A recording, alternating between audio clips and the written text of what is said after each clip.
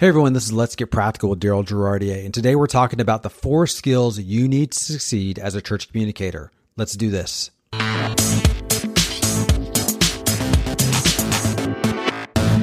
Welcome to Let's Get Practical. This podcast is about church communications from a practical standpoint. It's about what works and what doesn't. It's about helping you cut through all the clutter and noise and getting straight to the point. And today we're getting straight to the point about the 4 skills you need to succeed as a church communicator.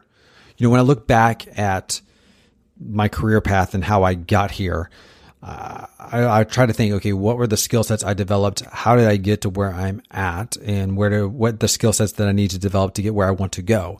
And when I look back at that, it was kind of funny. I started to realize that the skill sets I think I developed to get where I'm at are not necessarily technical skill sets. And the places where I need to go aren't really going to be technical skill sets, which is kind of funny because I would think for a lot of us, we probably would assume to be a great church communicator, you have to have like this deep set of technical skills, whether it's understanding how Photoshop works or Adobe After Effects, or you got to be really good at using Planning Center. You have to have these deep set of technical knowledge about certain things, operate a soundboard, video camera, whatever that is. I think there's an assumption that those are the things you've got to be really good at to be a really successful church communicator. But as I look back, I realize those really aren't the things. And when I look back at people who I admire and people who I believe have succeeded in what they do, I find that it's not about the technical, but it's about these 4 things that they just tend to do really, really well that aren't technical, but are leadership traits, character traits, or just skill sets that they've just developed over time that I think has helped them succeed as a church communicator. So here we go. Here are the 4 skills that I think you need to succeed as a church communicator. Skill number 1, you need to have the ability to manage the micro and the macro. And what I mean by that is you need to have the ability to understand how small decisions are going to affect larger ones.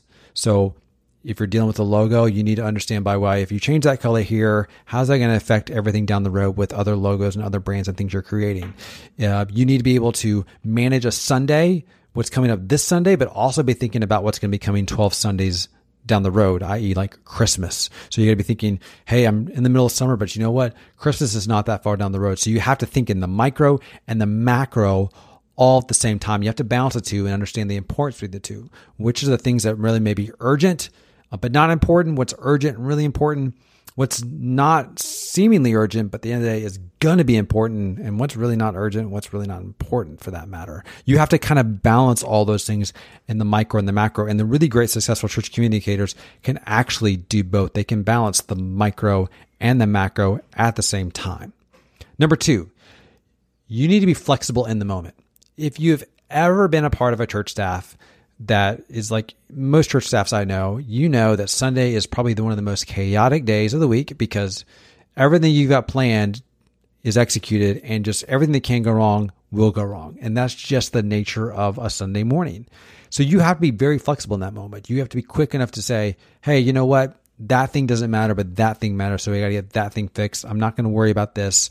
I'm going to be flexible in the moment. I'm not going to be so rigid by which I tell people you have to do these things this way. I have to understand that certain things I'm just going to have to let go. You have to develop that radar that says, you know, this may seem on a scale of 1 to 10 and 10 being super important. The reality of it is it's in my mind, it's a 7, but the reality is it's probably really a 2 or a 3. I got to let that go. You have to be flexible in those moments. And that can be hard for some of us as we spend a lot of our waking hours planning, dreaming, thinking through these things. And when something doesn't go just right, we kind of want to just grab control of the situation and try to force it to work. When the reality of it is just by being flexible and letting go, we probably would end up being better for it and be a better leader for it in the long run as well. So you've got to be flexible in the moment. Number 3, you need to understand the basic craft of story. One of the things as a church communicator is that you need to understand is that you're really about crafting stories. That's what you do. Whether it is you're creating a website, whether it is you're creating a video, you're doing a podcast, you're telling a story. And so you need to understand the basic elements of storytelling. You need to understand conflict, a protagonist and antagonist. You need to understand how a story is shaped and how you want that story to move along, and then how you want that story to resolve. Too often, we are really good about creating one part of a story, but not the whole story. And so we create websites or we create social media campaign or social media content that tells one part of the story, but not the whole thing. And so we want to make sure that we're cohesive storytellers, that we actually understand how to craft an entire story. So if that's something you're weak at, you need to look at how storytelling works, get some books on that, and understand how stories are crafted. How are movies crafted? How is a plot designed? And if you can do that, then you can then become a much better storyteller in the long run. One resource for that is actually Plot Devices. If you just Google Plot Devices, Seth Worley, he's got a whole course on how to craft stories, how to tell stories, and how do you plot them out. And you can use his model that he uses actually to plot out movie scripts. You can use it for practically anything, and I think it's worth doing. So check out Plot Devices. Just I'll put the link in the show notes, but Plot Devices with Seth Worley is a really good resource for that. Number 4. You have to be comfortable with incongruence. You've got to be comfortable with the fact that not everything is going to be perfect all the time. If you remember last episode, I talked about you being an air traffic controller. You see things when things land, and you see things when they take off. You see everything that goes right, everything that goes wrong. And when you see all of this, there are moments when you're going to say, that doesn't line up. That logo is not quite right. That thing over there, that shade of blue is not the shade of blue it's supposed to be. That video didn't play at the right moment. You're going to see a lot of those things. And what you've got to do, and this goes back to the micro versus macro, you've got to be able to pull back and say, does that really matter in the moment? And if it really doesn't matter in the moment, you've got to let it go. So you got to be okay with, in your mind, having things not be perfectly lined up. Now, you may get them lined up down the road. It may be one of those things where you have to incrementally get things where they need to be, and you have to understand they can't all be there on day one. But the reality of it is you have to take a step back and say, okay, what's the long vision? What's the long goal? And does this really matter right now here in the moment? If you keep that long-term vision in mind, the little incongruences won't matter to you so much because you are keeping you've got a long range plan for how you're going to get there. So you kind of have to, again, balance the micro and the macro at the same time, but you got to be comfortable with it. I find myself often having to be comfortable with things that aren't quite perfect, not quite where I want them to be, but understand if I tried to do everything that was slightly off or incongruent, if I tried to fix everything at the same time, I would, burn out.